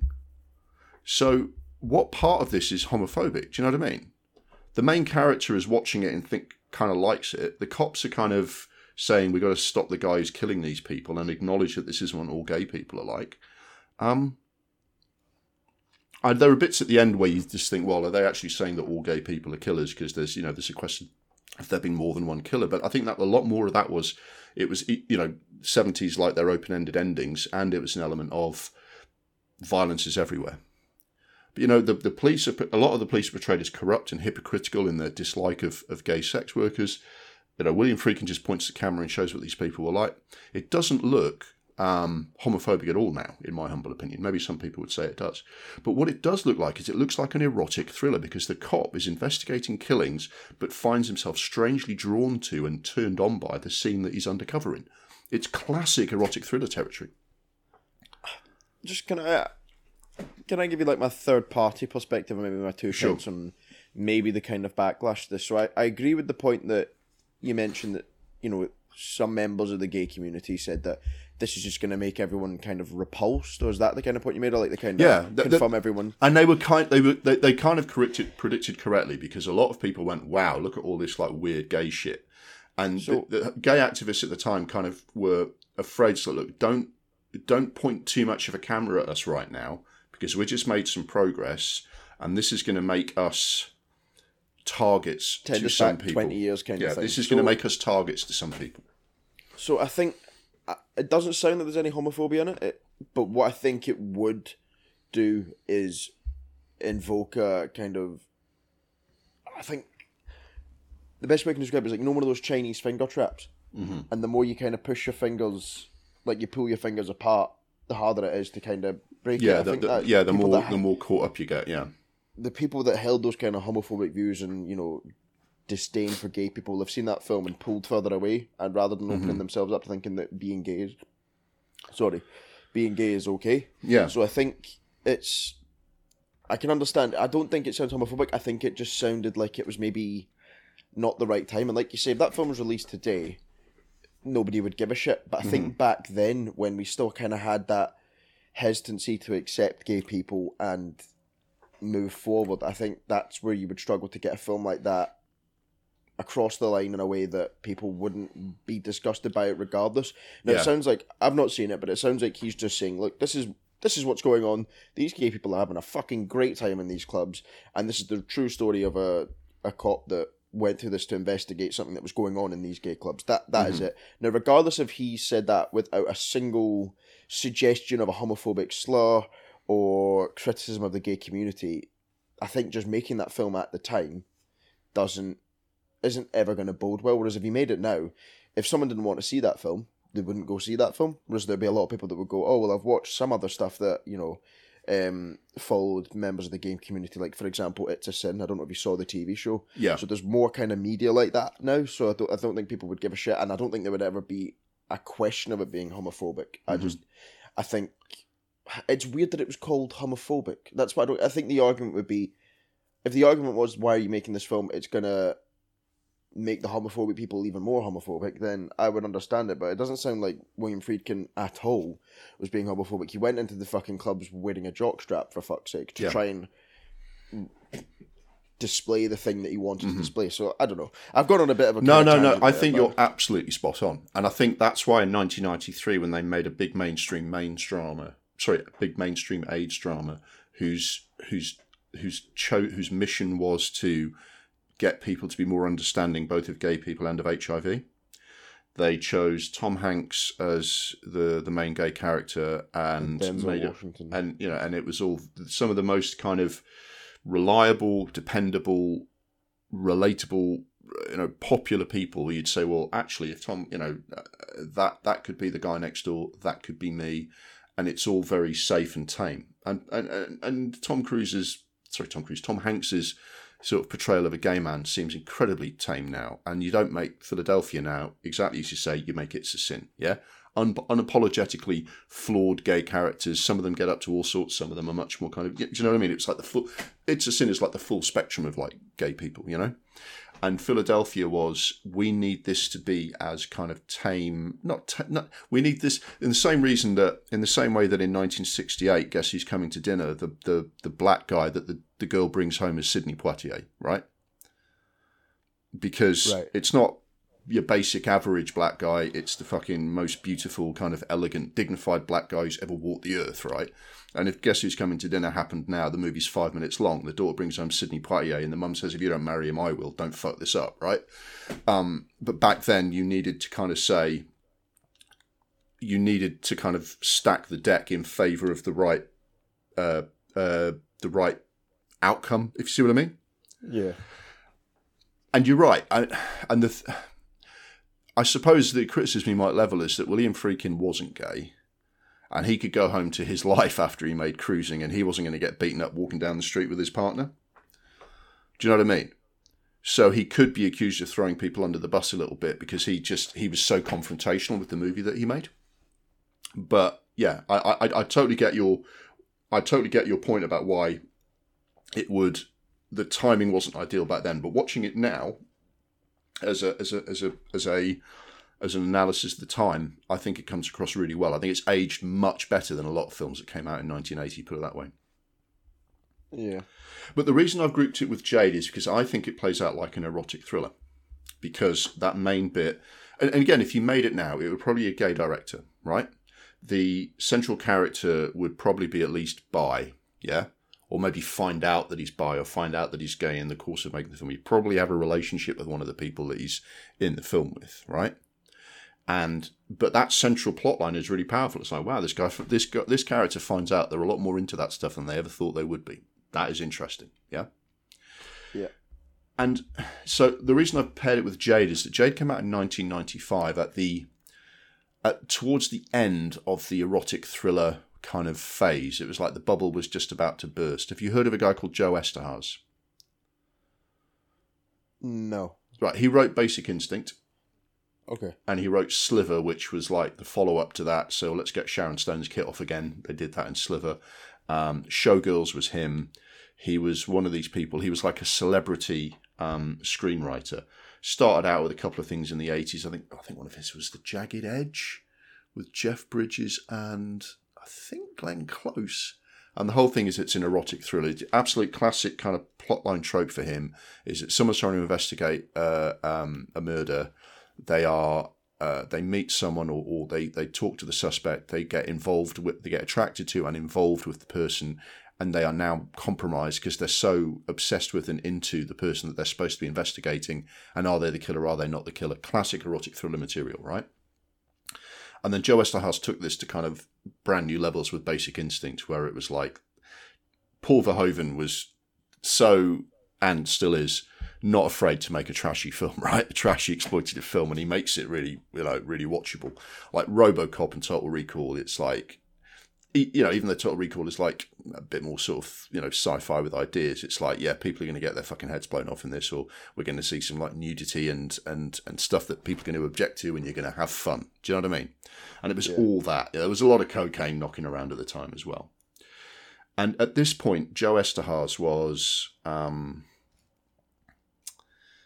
it was at a stage where there was a lot of money being thrown at Joe Eszterhas' ideas for films, and people were turning out to see them, but there's also that you could feel it starting to turn. Do you know what I mean? It was also an element of, really? Are we still making this shit kind of thing?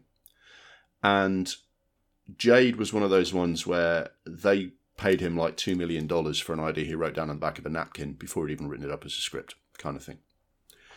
And Jade is about, again, it's a district attorney investigating a murder, which turns out to be more than one murder. And it involves political corruption. It involves blackmail of powerful figures. There are compromising photographs of people with this mysterious woman called Jade. And Jade may or may not be the killer, and may or may not be his ex, who he's still clearly in love with and is married to his best friend now, who seems on the surface to be actually quite a respectable academic, but might be living this double life as like this character called Jade who's having sex with powerful men and is into all kinds of weird shit, and he's investigating the crime while at the same time clearly isn't over this woman and is still really into her. So it's classic erotic thriller material. Now, William Friedkin was really unlucky that the bubble was about to burst. Joe Eszterhas' other film, Showgirls, came out shortly before this one and was an absolute disaster. Have you heard about the fuss and controversy around Showgirls? No. Basically, it was another one where Showgirls is about a stripper who goes to Vegas to be a stripper, and in the course of being a stripper, she takes her clothes off and has sex with a lot of people. And really, they just go... And it's just so full on. It's like Paul Verhoeven, who did Basic Instinct. And everyone just went, no, you've gone too far now. This, not only is this too much, it's the kind of, like, are these people having sex or are they trying to beat each other up? It's so over the top. It's nonsensical. They basically sort of went, it's an erotic thriller, it's a Joe Eszterhas script, it's Paul Verhoeven directing, let's just throw everything at the screen, it's bound to do well. And people had had enough, they said, done. And then it just so happens that shortly after that fuss and this whole kind of thing has come crashing down, here comes Billy Friedkin with, would you like to watch my erotic thriller based on a Joe Eszterhas script? He's very, very unlucky with his timing. Interestingly, he rewrote the script, and I'm glad he did, because he tries to make it's a lot better than its reputation, if you ask me, because it's a huge flop. It cost $50 million to make, which is a lot of money in 1995. It made $9 million. It's an absolute disaster, right? But when you watch it, you don't go, oh wow, this is full of all the ridiculous excess and exploitation and stupidity. All the things that made people go off this kind of film. It's actually an attempt to be a lot more intelligent than that. So it's not as bad as its reputation. The problem is it's not enough of anything else either. Because you're talking about, earlier you were talking about the hand that you're dealt by the studio. They still wanted a Joe Eszterhas erotic thriller, so it had to have all that stuff in it. And he's trying to do something that's going to stand up a little bit better than that, but he can't break away enough from that format. So you've still got, like, it's Linda Fiorentino, who was very much a sort of a very much a big thing in the 90s, playing this alluring character. You've got David Caruso, the ginger guy from CSI Miami? Yes. Trying to make it as a film actor, which he never quite did. And there's not enough on him. There's not enough of him getting kind of obsessed or too embroiled with her. He just follows the case a little bit. It's 95 minutes long, and I still feel like it's got 20 minutes cut out. There's an example there's a scene where it's actually quite a good car chase, right? It's not as good as his best ones, but it stands up, right? It's quite cool going through like San Francisco the way it does. But at the end of the car chase, he gets shunted over the side of the harbour and his car goes into the water. And the next thing you see is him just coming up through the water. Okay. There's no him at the bottom of the water trying to like batter his door down or try and get out. Can he smash the glass? Is he going to die? He just comes up, he just bobs up and goes, oh shit, the guy got away. And you just think, wow, Billy Friedkin didn't show you the scene you expect him to see, the intensity that is he going to die? And it's actually all right, but it's just not enough of anything. what could have happened was that if Billy Friedkin had gone, well, I'm going to do with this what I did with Cruising. I'm just going to rub your nose in it. I'm not going to do it like Paul Verhoeven trashy style. I'm not going to have Sharon Stone uncrossing her legs in the interrogation room. But what I am going to do is I'm really going to take you right up to your limits and take these characters right up to their limits and see if you can hack it. If he'd actually just said, fuck it, I'm going to do it my way, I think it would have been a better movie. But I think he was trying to play by the rules. He didn't want to colour too far out of the lines that the studio had given him. So it ends up being not enough of anything, and it's a massive disaster. It's I tell you what though, it's actually not that bad. It's better than you'd think. It's just, it doesn't give you enough of anything. It doesn't give you enough of like the twists and turns of the will they, won't they, or the who done it. It doesn't give you enough of the erotic part of the erotic thriller. But it's got some bits in it that are all right. Again, but it is an example of he's a little bit unlucky with his timing, and a little bit unlucky that he didn't just say, actually, fuck you, I'm really going to go for it and do a Billy Friedkin film. But it's interesting that he got caught up in that.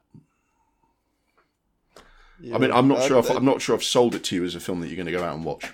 Probably not, but what you're describing more is a director that seems to have just kind of been... He just seemed to have kind of stinking luck. Mm-hmm. You know, like, he's obviously had great success, and, you know, you hope he looked back on his career before he passed with, you know, pride at the success that he did have. Mm-hmm. But it did feel like when he wanted to release a film that could have been interesting, another film came out at the time that kind of spoiled it. Mm-hmm.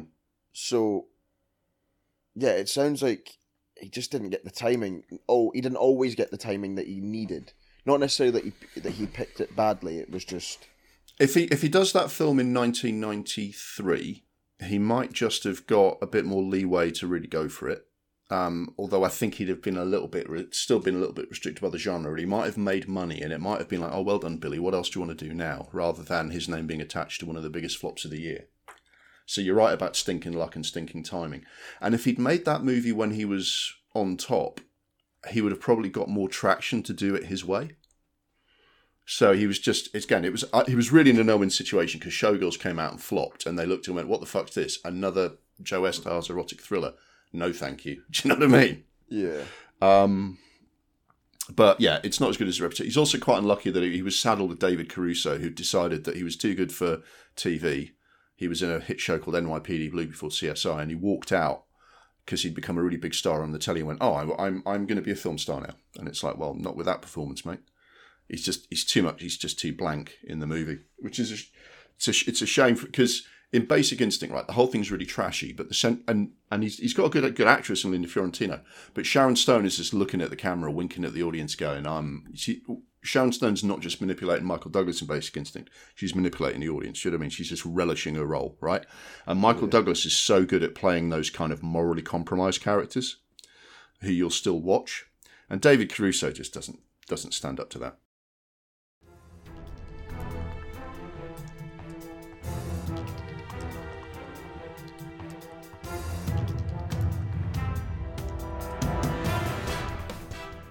We're closing in a little bit now. I just want to briefly mention a film that he called Rules of Engagement because it was one of his most better commercially performing films of that time. He did it in 2000, and it's mostly a courtroom drama with some action scenes at the start. It's about an embassy getting kind of overrun, and then the military who were trying to protect it. That Samuel L. Jackson plays the guy who's being put on trial for the way he conducted himself during the embassy siege kind of thing, and Tommy Lee Jones is his old friend sent to defend him in the trial. And it's in 2000 that there's still, Samuel L. Jackson is still getting quite big star parts, and it's definitely a case of let's make this a big star vehicle for Samuel L. Jackson, and Tommy Lee Jones is kind of adding sort of good support. It's okay. It's got some good stuff. It's not bad. It's the sort of thing that if it's ever on telly, give it a watch. It's okay. It's quite good. What it needed to be is it needed to come out about 3 years earlier, and it needed to be like a John Grisham novel. Okay. Because in the 90s, what they did was Alan J. Pakula, who was behind All the President's Men and the Warren Beatty conspiracy film, The Parallax View, that we went to see, and he does The Pelican Brief with Denzel Washington and Julia Roberts, and John Grisham, novels become a big thing. Tom Cruise does The Firm, and like Francis Coppola does one, Robert Altman does one, and getting sort of quite big name directors, like veteran directors. Sidney Pollack does one. So they're getting kind of established directors who've, had big hits in the past to come and do these kind of Grisham novels and lend them some class. And if it'd been one of those, right, I reckon Billy Friedkin would have done really well with it. Because he does a good job with this story, but it's not just enough. It's not enough to write home about in the overall story. But if it was a big John Grisham novel, if it was part of that big kind of money making machine, I think it would have hit a bit better. It's fine. It's absolutely fine. I think he just needed to. He's a little bit unlucky with the timing and the property, but he still showed that he was a decent director. Yeah. But I would recommend that. What you like on the whole courtroom drama thing? Do you like that? Do you like a courtroom drama? Yes and no. I do find them quite slow, but if they're done well and there's a couple of twists and turns and you don't see them coming, which is hard to do nowadays because we've seen every twist. Mm-hmm. We've seen more twists than a Chubby Checker song, but yeah, I don't mind them. Yeah, I mean, John Grisham. Have you seen much John Grisham? The name rings a bell, and I don't know why. The Firm, A Time to Kill with Matthew McConaughey, The Pelican Brief with Julia Roberts. What else did they do? Time to Kill, the one with Matthew McConaughey and Samuel L. Jackson. Yes, we've seen that one. Yeah. Quite often, most of the film doesn't take place in a courtroom in a John Grisham story because I think he knows that just sitting there talking in a courtroom. That needs to be kind of that can be the climax, but it's actually the twists and turns that are bit that make people keep watching. So it's very much over. It was very much a 90s thing. In The Firm, that's supposedly a legal thriller, but Tom Cruise never sees the inside of a courtroom. He's all out and about being chased. But yeah, the reason I'm linking it to that is that if Friedkin had been attached to something like that at the right time in the 90s, I think that could have given him a kickstart. But it didn't quite. That film did okay because it's got Sam Jackson in it. But closing here with his last two films, which is what one of the listeners called the late career flourish. And I don't think you've seen Bug or Killer Joe, have you? No, but I know Killer Joe had Matthew McConaughey in it, and they're redoing it as a series, which William Friedkin was attached to. Yeah, I'm not sure how it would. Maybe it would play out as a series. Yeah, I suppose you could play it out as a series of the Killer Joe's various exploits. I suppose you could do rather than because this is just one story. You could have more stories of Killer Joe. If you watch the film, you'll see why I say that. He's a cop who kills people for money, and he's a psychopath. So in a series, you could have him involved in multiple storylines. Bug is 2006. It's Ashley Judd and Michael Shannon, who we discuss in Take Shelter in the features this month. Are you a Michael Shannon guy? I like Michael Shannon. I find him quite funny. So in Bug, Ashley Judd is a woman who's had some sort of tough times, tough relationships. She's living on her own. She's a bit of a loner. And she meets Michael Shannon, who is a traumatized war veteran. And over the course of the story, it's an adaptation of a play. So there's a lot more dialogue and there's only one set. But over the course of this story, he either stops taking his meds or his trauma gets the better of him and his hallucinations take over, or he's hallucinating that there are bugs everywhere. And for whatever reason, you can watch the film and I think it's open to interpretation. You can speculate for yourself. Ashley Judd, is in love with him, but also she starts to maybe she's got trauma of her own, maybe it's some sort of sympathetic thing, but she starts to get overtaken by his hallucinations as well. And by the end of it, you've got two people who genuinely believe that there are bugs infesting everywhere and you have to cover your house in tinfoil because some of these bugs are been sent by the government. It's an exploration of, paranoid schizophrenia, really. And Michael J. Shannon does a really lovely job of he's clearly not a bad person, but he is also terribly mentally ill. And these people are just left to their own devices. They just completely lose it. Okay. And it is really intense stuff. And actually, this is what I think William Friedkin should have started doing this 10 years earlier. Because he basically says, not got a lot of money, but with his name, he can get some good actors like Michael Shannon and Ashley Judd. Not Michael J. Shannon. Who's Michael J. Shannon? You said Michael J. Shannon because I thought you were going to say Michael J. Fox. I think I've just merged the two characters. Imagine Michael Shannon as like Teen Wolf. I was just like, am I losing my fucking mind? No, it's always me. It's always me doing that shit. I'm turning into my mother. So Michael Shannon and Ashley Judd are good actors, but he can get decent names. It's based on a stage play by Tracy Letts, and he just goes for it. He films the hallucinations. There are some amazing scenes with the actors kind of basically breaking down.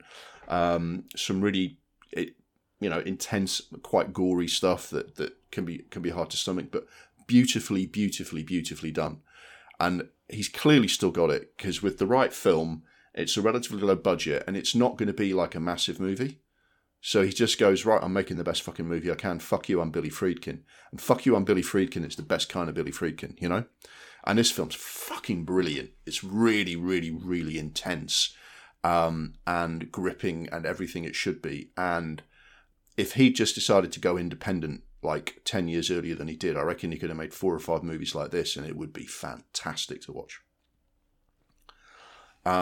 And Killer Joe is similar. It's also based on a stage play by the same guy, Tracy Letts. It's got a few more sets and settings than Bug, which is really just focused on the home of 2 people who are losing their minds. But in Killer Joe, it's this kind of just dipshit, like trailer trash family. It's a young guy, he's an arsehole who owes money, and he's got a kind of a weird relationship with his kind of like slightly dippy sister. And Killer Joe is the guy that the main character, this low-level drug dealer, hires to kill his mother so that he can collect on her life insurance and pay the drug debt that he owes. And you see him being beaten up by the people he owes money to. You see Killer Joe, like Matthew McConaughey, in terrifying form, intimidating people. Because they don't have enough money up front, they basically give him his sister as payment for carrying it out. So he's basically like sexually exploiting his own sister and, providing it to Matthew McConaughey for her pleasure. Gina Gershon's in it. She's really good. And it's full of twists and turns. It's proper like noirish and scary. Thomas Hayden Church is in it, who was Sandman in Spider-Man 3, but also in like some other really good stuff. Juno Temple. The Jungle. Yeah. Juno Temple plays the young sister. She's very good as well. And it just plays out to this really kind of gothic, like maybe some people call it over the top, but again, violent, terrifying sort of climax. And again, really, really good. And just more like, yeah, more of this, please, And it's funny how he found this terrific niche because, Matthew McConaughey was at this time, it's 2011, he's trying to get away from rom-coms. So he throws himself into this. He gets good actors who aren't necessarily huge commercial names like Thomas Hayden Church and Gina Gershon. But he just says his name is enough to get a good cast together and enough money to make an interesting film. And this is his niche. And it's really nice, actually, that he found an outlet to still be an amazing film director with these last couple of films, because the previous to this, it's like he's trying to recapture something that can't be recaptured. And in this, he just goes, this is the movie I can make. And I can't imagine anyone doing either of these films better than he did them. Really, really, I totally recommend you watching Bug and Killer Joe because they're fucking great. Hard and dark, but really great. I'll put them on the list. On your list. But I mean, how would you sum up William Friedkin? I mean, it's still very much, he was big in the 70s and then he wasn't, and he was only ever as good again in fits and starts, is my view. But what comes to mind when you think of William Friedkin? Very talented, made some very iconic and brilliant films, wasn't scared to try something completely different, wasn't pinned down to one genre, made some genre-defining films, but often some of these films that he wanted to make were hampered with bad luck, bad studio backing, that kind of thing, bad press that wasn't necessarily warranted. Sorry. So I think he should be remembered as a legendary director, of course, first and foremost. But if you start analysing your career, you think, I wonder if he'd been given a bit more money for that, or if he didn't have a studio being a fanny, or if he was just able to go out and make his film without any, interference. You would have thought, wow, he made, 20 amazing films. He made some brilliant films, but he would be looked on as like, because when you think of the best directors ever, does he get mentioned in that conversation for you?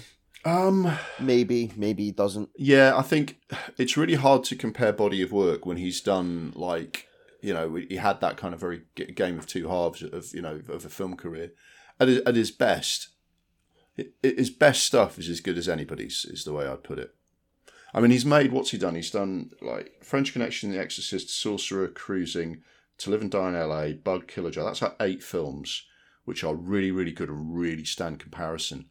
And the only reason you kind of, he's done a number of films which are nowhere near as good as that. And he had that long period where he wasn't, like 20 years where he just wasn't doing anything as good as he was capable of. But looking back now, to pick out his best films, there's a good number of really, really, really, really good films to watch there. So I don't think he made no apologies for who he was in the films that he made. He thought he did a good job of Jade, and people always say that. They always think that they see the film that they were trying to do or the vision they were trying to recreate. But I think anyone would be proud to have those 8 films on their CV, regardless of anything else. Overall, though, I mean, I think he'll be remembered for how he shaped the 1970s, and because the 1970s is seen as this really kind of like a very, very important decade in film, I think he's always going to be remembered most for that, right?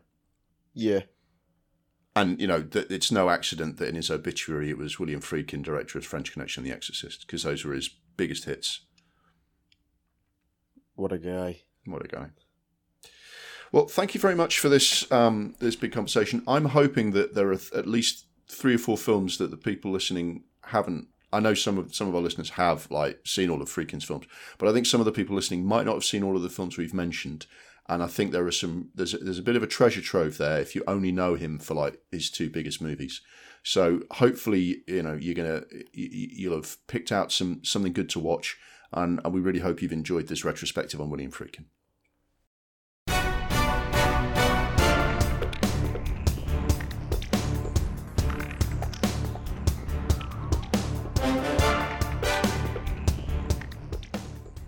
That's all for this month's episode of Double Reel. Thanks for listening and for making it all the way to the end. Thanks also to my co-host, James Adamson. The podcast was edited in Audacity and hosted on Podbean. We're grateful for their continued support.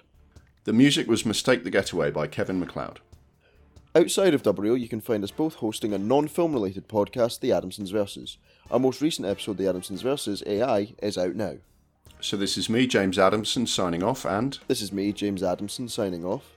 Our next episode will be our regular episode 42 next month. Keep an eye out for any special episodes we decide to do in future. If you enjoyed this podcast, please leave a review and tell your friends. Until next time, stay safe, watch lots of films, and may your life be as awesome as you pretend it is on social media. And if you're the son of the US president, make sure you're buying those guns legally.